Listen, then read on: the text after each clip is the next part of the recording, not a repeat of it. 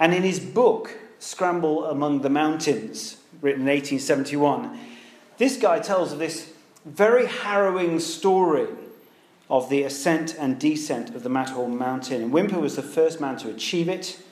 But it's interesting that the book speaks very little of this amazing feat.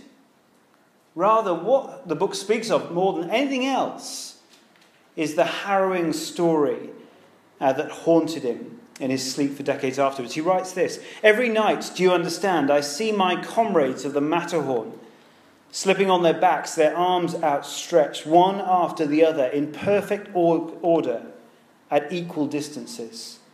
Cros the guide first, then Haddo, then Hudson, and lastly Douglas. Yes, I shall always see them." See, they died, and they were all tied together, and he managed to chop himself free, and all the rest slipped down to their deaths. But he wrote of his survival. And his book was a bestseller of the time. And it was a popular kind of genre, a type of book at the time. Survivor stories, they were coined. And survivor stories, they're intriguing because they show what it's like to come so close to death, yet narrowly escape death. And there were loads of survivor stories of that era, thinking later on of the Titanic, for example, the survivors of that disaster, each spelling out the kind of fragility of life. There was Titanic stories, there was Mount Everest survivor stories as well. Still today, bit of a factoid, still more people have died on Mount Everest than have survived. Only just. Even more recently, you get survivor stories of 9/11 as well.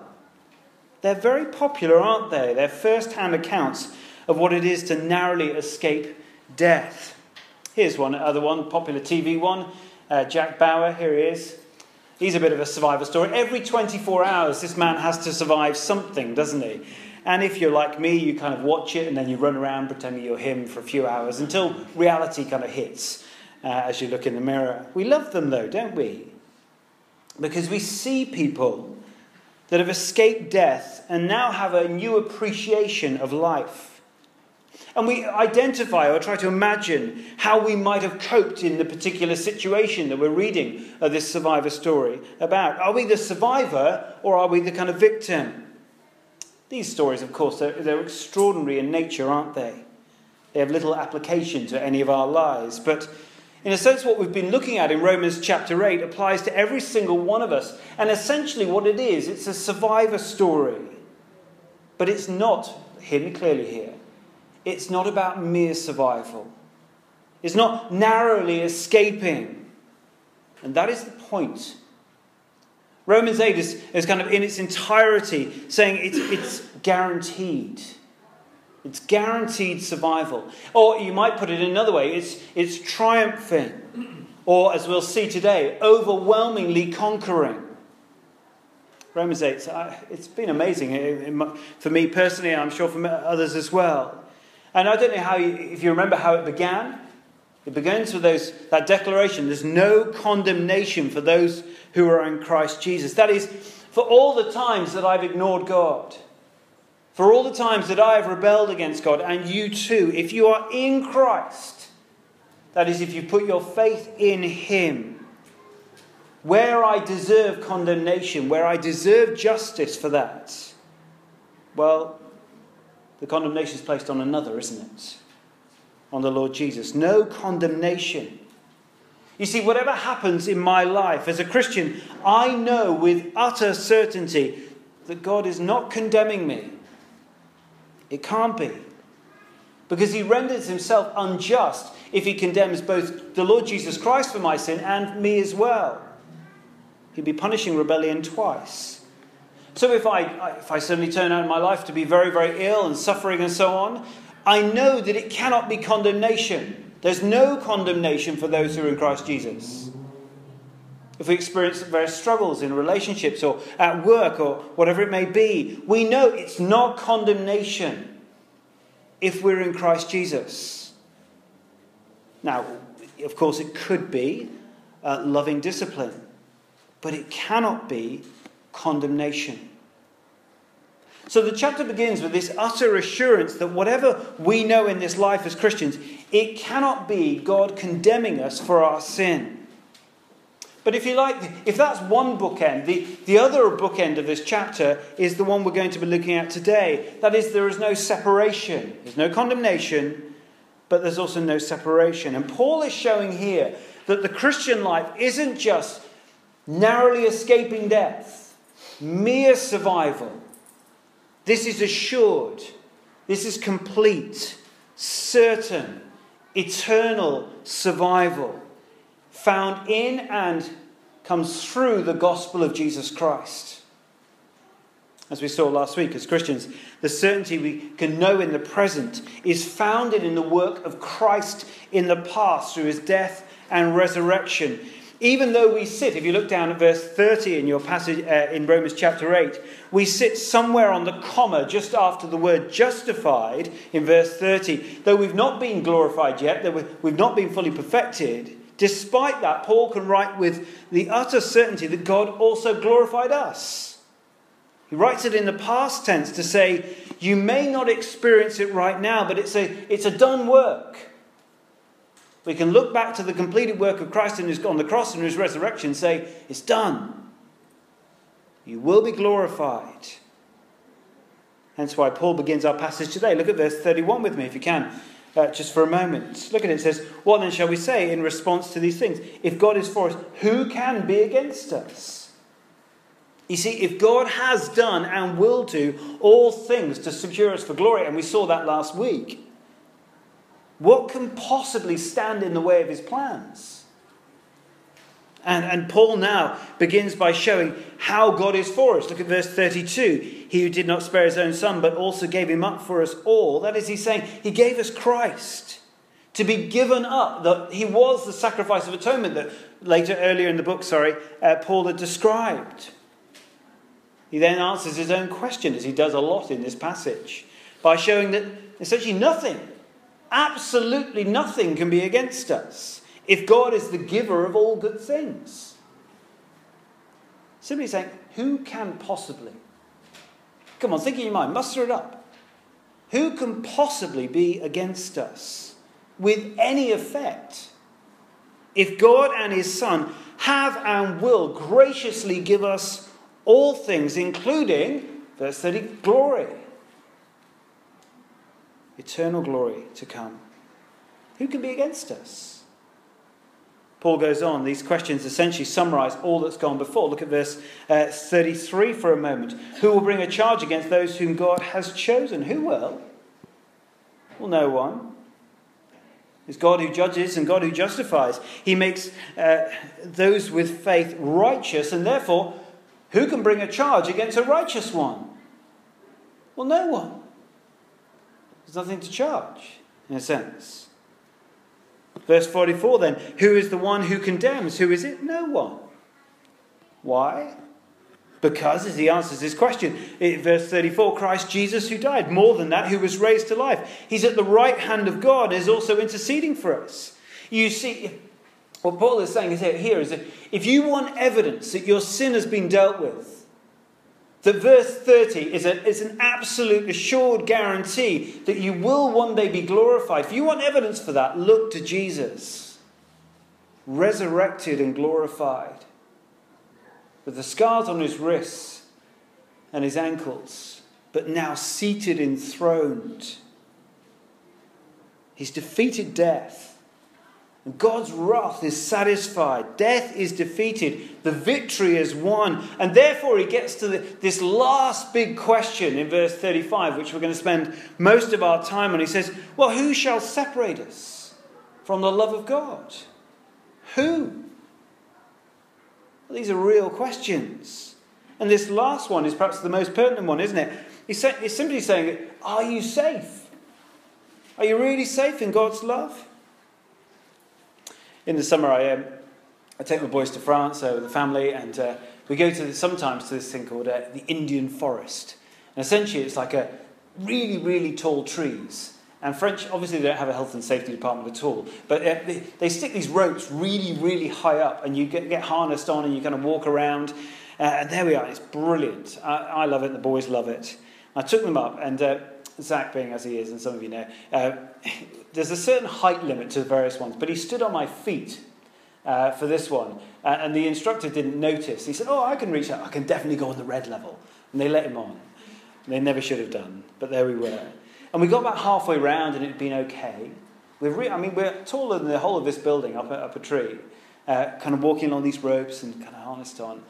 And I went ahead, and as I looked back to see my two boys just very, very pale looking. And sort of saying, we can go no further, Daddy. And it was very interesting because the French instructors down the bottom just going, can't get you down. They've got to. That's it. You've got to move. So I had to go back, and essentially we stood on this tiny little platform, really high up in trees, and I just had to say, you're all right. You're safe. Even if I have to carry you on my back, you're safe. You're okay. And Paul is here. Essentially, he's grabbing hold of us. He's whispering in our ears, you're safe. If you're in Christ, you're safe. There's no condemnation. There's no separation from God's love. You're safe. And Paul isn't denying the obvious. We will all die and maybe we'll even suffer, but our gospel confidence, our guaranteed eternal survival, it's boiled down into this one last rhetorical question to which all have kind of pointed before. You've got to know the answer to this one. See, without knowing the answer to this last question, verse 35, you'll be paralyzed from the joy of assured life now. So, if we're Christians, we will want to know above all else, our first point, who shall separate us from the love of Christ? And it's simple, really. We could just go home and say, there's no one. Let's go and have tea and coffee upstairs. See, when we're united to Christ by faith, there is nothing or no one, as John puts it, that can snatch us out of his hand. Nothing can come between us. This is not because of our faithfulness, of course, but of course of God's faithfulness. I wonder, do you really believe that? In reality, aren't there not a whole heap of things that we believe at times may just separate us from God's love? I mean, look at the list that Paul puts down. It's quite all-encompassing. Verse 35, he puts a whole heap of things down. Shall trouble, or hardship, or persecution. And we don't know much of that, do we, in London? Thank God for that. Or famine, it says, nakedness, danger, or sword. Now, I guess we know of many people around the world who I hope we pray for, who are knowing those things right now as Christians. And Paul is saying is none of that can separate us from the love of God in Christ. Gets better. Look at verse 36. As it is written, for your sake we face death all day long. We are considered as sheep to be slaughtered. And he's therefore saying, no, not even death. Not even death can separate us from the love of Christ. I've said this before, but my grandfather's funeral was quite a pivotal moment in my childhood. And I remember it very, very clearly. Because I heard words of confidence that death was not the end. That Fred was dead, that was his name. Slightly archaic, but there we go. He was absent in the body, but it meant he was fully and gloriously present with his Father in heaven. Christians have been united to Christ, and therefore we belong to him. We've been adopted into his family, we saw back in verse 15. Therefore, essentially that bond is there, this faith union. We can't be separated, he's saying here, finally.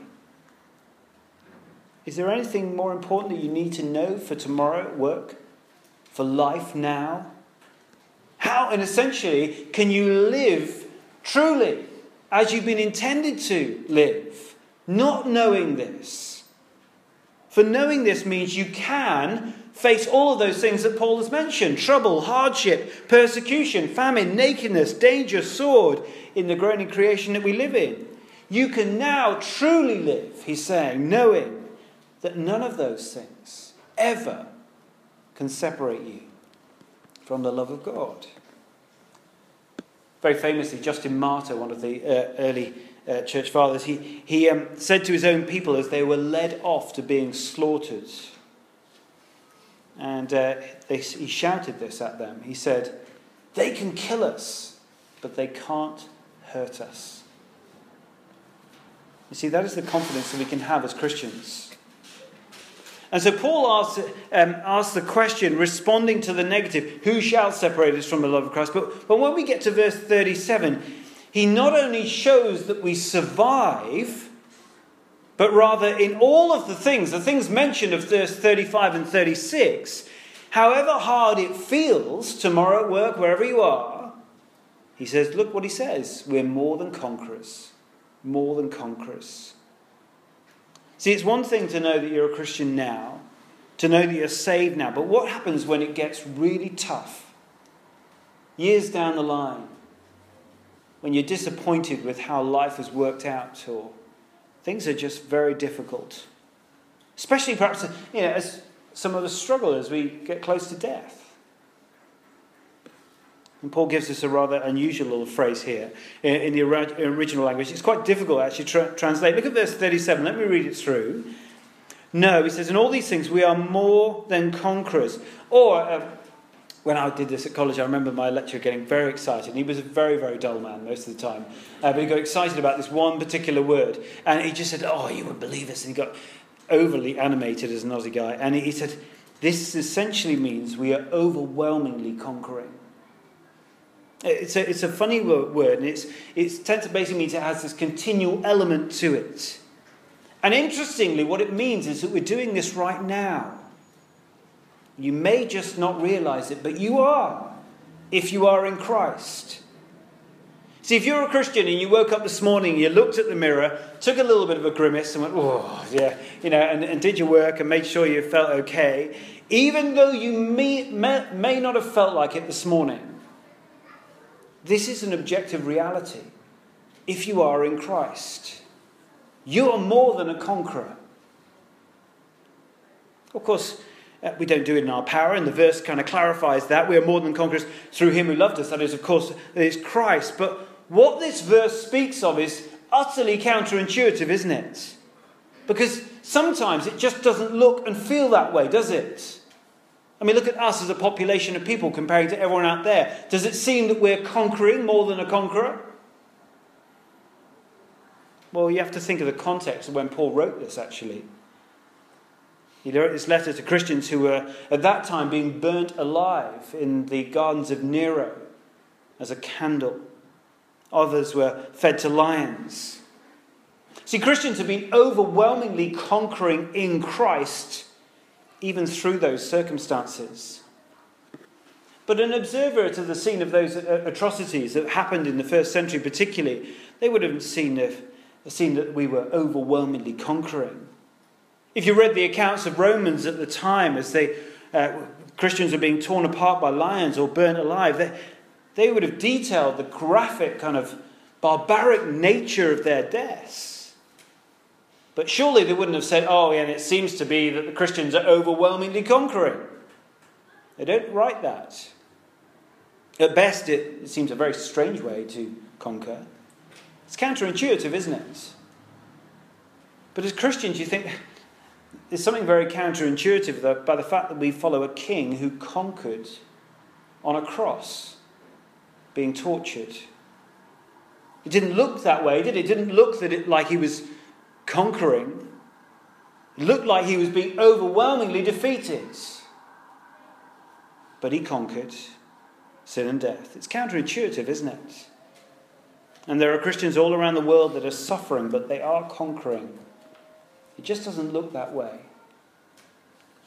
And Paul wants us to know that the Christian life is not mere survival. It's not meant to be close. There's nothing of chance here. We don't make it because we grit our teeth in that very British way and kind of bear down with whatever life throws at us. No, we overwhelmingly conquer in all these things because of the saving power of Christ. He's saying you're safe. You're safe. See, if you think that Christian life is just mere survival, then you'll miss out on all that God wants us to enjoy in our lives now as believers in his service for his glory. And there's nothing more dangerous than a wounded soldier, is there? In battle. And so in the Christian life, don't be one. Rather know that we are today overwhelmingly conquering in him, in Christ. Know that you're safe. I guess what does that look like day to day, though? To be more than a conqueror. Well, I guess it's the truth. It's the power to be able to face all of those things that Paul has mentioned, but all the struggles that you face in your life as well, whether they're work, loneliness, singleness. And it's knowing in that situation, in those circumstances, however hard they feel, however much they bear down on us, that none of that can separate you from Christ's love. We can face all these things, not becoming disabled through them, but rather overwhelmingly conquering in Christ's power, looking to the security that Christ has brought on the cross, that no one will condemn, that no one will bring a charge against the Christian. He's saying you're safe. You're safe. This is for me. I guess it will be for some of you as well. Therefore, I ask myself this question, just in kind of application. Why do I therefore mope around sometimes, overwhelmed by the present? Well, I think it's probably because I take my eyes off Christ. I need to know that in him I am overwhelmingly conquering. So I guess I need to check my attitudes. Maybe you do too. Am I being conquered by my present circumstances? Or am I in Christ more than a conqueror? Now, don't get me wrong, we will find things tough, won't we? Life is hard sometimes. Emotionally, physically, we'll all know death in family members. We cannot deny the obvious here. We will worry. We will cry. Things will be hard. We will grieve when we see death. But if a Christian dies, we only grieve for a temporary loss. For one day we'll see them in glory. I remember at my grandfather's funeral again, there wasn't anyone around concerned whether, kind of his salvation hung in the balance. No. My grandma could say, I'll see you soon. And she did. Because even in death, we're overwhelmingly conquering. No one in heaven will be looking wistfully back and sort of to this life, because in the end they haven't have lost anything. That's why Paul can say elsewhere, to live is Christ and to die is gain. Martin Lloyd-Jones, the great London preacher on this passage, commented it this way. He says, one of the best witnesses as a Christian is to be seen triumphing. This is what other people are looking for. For this is what the lost world can't believe, he says. See, when the world sees you, despite your circumstances, work, relationship, whatever it may be, whatever your circumstances, if the world sees you as a more than a conqueror, even through persecution and sadness, well, look what the good doctor said. He said, the world watches and wants to know the explanation. And the question I have to ask myself is this. What evidence is there in my life? Maybe you ask yourself, what evidence is there in your life that you are more than a conqueror in Christ's strength? Is there enough evidence for your neighbours, for your friends, to your colleagues to say, I want to know the explanation for that? I wonder. Perhaps they just see troubles overwhelm you, just like them. Are you any different in that regard? See, if you're miserable in work or bitter in singleness and angry in suffering, all those responses, they're very natural in some ways, but if they overwhelm us, how different are we at all? Verse 37, no, in all these things we are more than conquerors through him who loved us. And knowing this, Paul now expands, and we'll finish with verse 38-39 much more quickly. Look how he expands on this reality as he says in verse 38, for I am convinced that neither death, nor life, nor angels, nor demons, neither the present nor the future, nor any powers, neither height nor depth, nor anything else in all creation will be able to separate us from the love of God that is in Christ Jesus our Lord. Nothing shall separate us from the love of God. Paul says there at the beginning of that verse, he says, I am convinced. But it's written in a way, he says, I am convinced and continue to be convinced. This great mind, student of Gamaliel, he's not just saying, oh, I think it might be, I'm not sure. He's saying, I'm utterly convinced and will always be. In some ways, some people have always written this as a kind of the equal sign at the end of chapters 1 to 8 of Romans. These last couple of verses, simply saying nothing. Because of all the gospel I've explained and put forward so far, nothing shall separate us from the love of God. But again, it doesn't appear that way, does it? When we get buried and put in the ground, surely, as many of our friends will say, that's the end. You're separated from God's love. Ha ha! I was proved right. Surely death separates us from God and his love. Paul is saying no. Look how Paul uses all these parallels to cover all the possibilities that our friends and the watching world might kind of throw at us. Firstly, not even death nor life. That's the first parallel, spelling out what he's looked at before. Secondly, nor angels nor demons. Angels are God's messengers that speak of salvation, but they cannot secure, and nor they can't even jeopardize our salvation either.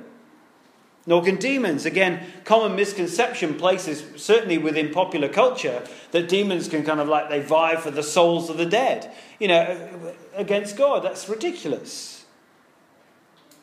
Nothing can separate us. Demons cannot. Hence why no Christian can ever be demon-possessed, because we are the possession of a jealous God. And where the Spirit dwells, it cannot be a residence for a demon. And so we continue. Paul is convinced that neither the present nor the future, he goes on to now, say a third parallel, will ever be able to separate us from the love of God. What he's saying there is so important for tomorrow. As you grimace, as you get on the train, or as you sit down and the boss nags you, or whatever it may be. Look at what he's saying. Our present is secured. You live in the light of that security. But we need to know also that our future is secure. And we recognize as Christians, our future is not open. It is not kind of, we're not sure what's going to happen. The story of our lives has already been told in Romans 8, if we're in Christ. The end is already accomplished. Look at verse 30. We sit on the comma, being justified and glorified. It's your life's told. Paul finishes verse 38 saying, nor powers, whether heavenly or earthly. What he's meaning by that, I think, contextually is just no government. Today, I guess you might say no censoring, atheistic, communist state, no despotic leaders that we're seeing around at the moment. No genocidal regime like ISIS. Nothing will separate us. That is wonderful news, isn't it? For the many, many, many brothers and sisters who will die today as they stand up to regimes like ISIS. Look at verse 39. Neither height nor depth. It's a common astrological term of the time.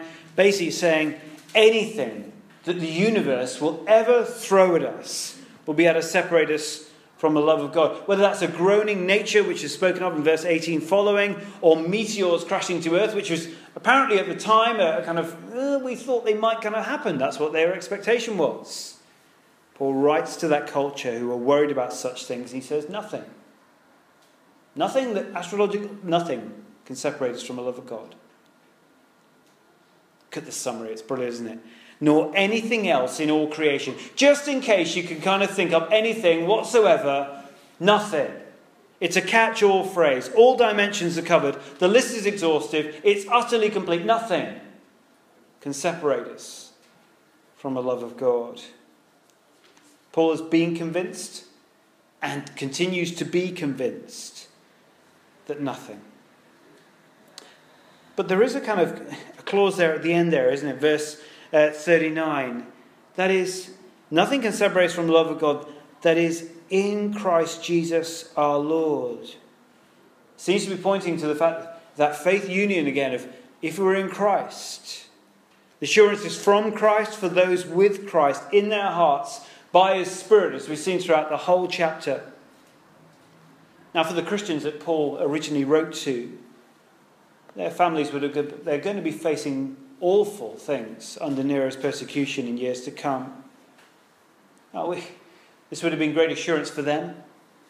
Of course, none of those original recipients are alive today, but they and us are no less secure. For example, when my grandchildren are reading Romans 8, if they are in Christ, they're as safe as me and as safe as those original readers. Like the Christians in Rome, like my grandfather and grandmother, like me when I fall asleep in Christ, amazingly we will all be overwhelmingly conquering from the grave. Why? because we are saved by the one who did the same. My friends, the Christian life is not mere survival. It is not uncertain. It is not speculative. The objective reality is that if you've put your trust in the Lord Jesus Christ, then you are, and always will be, overwhelmingly conquering in Christ. Let's pray as we close.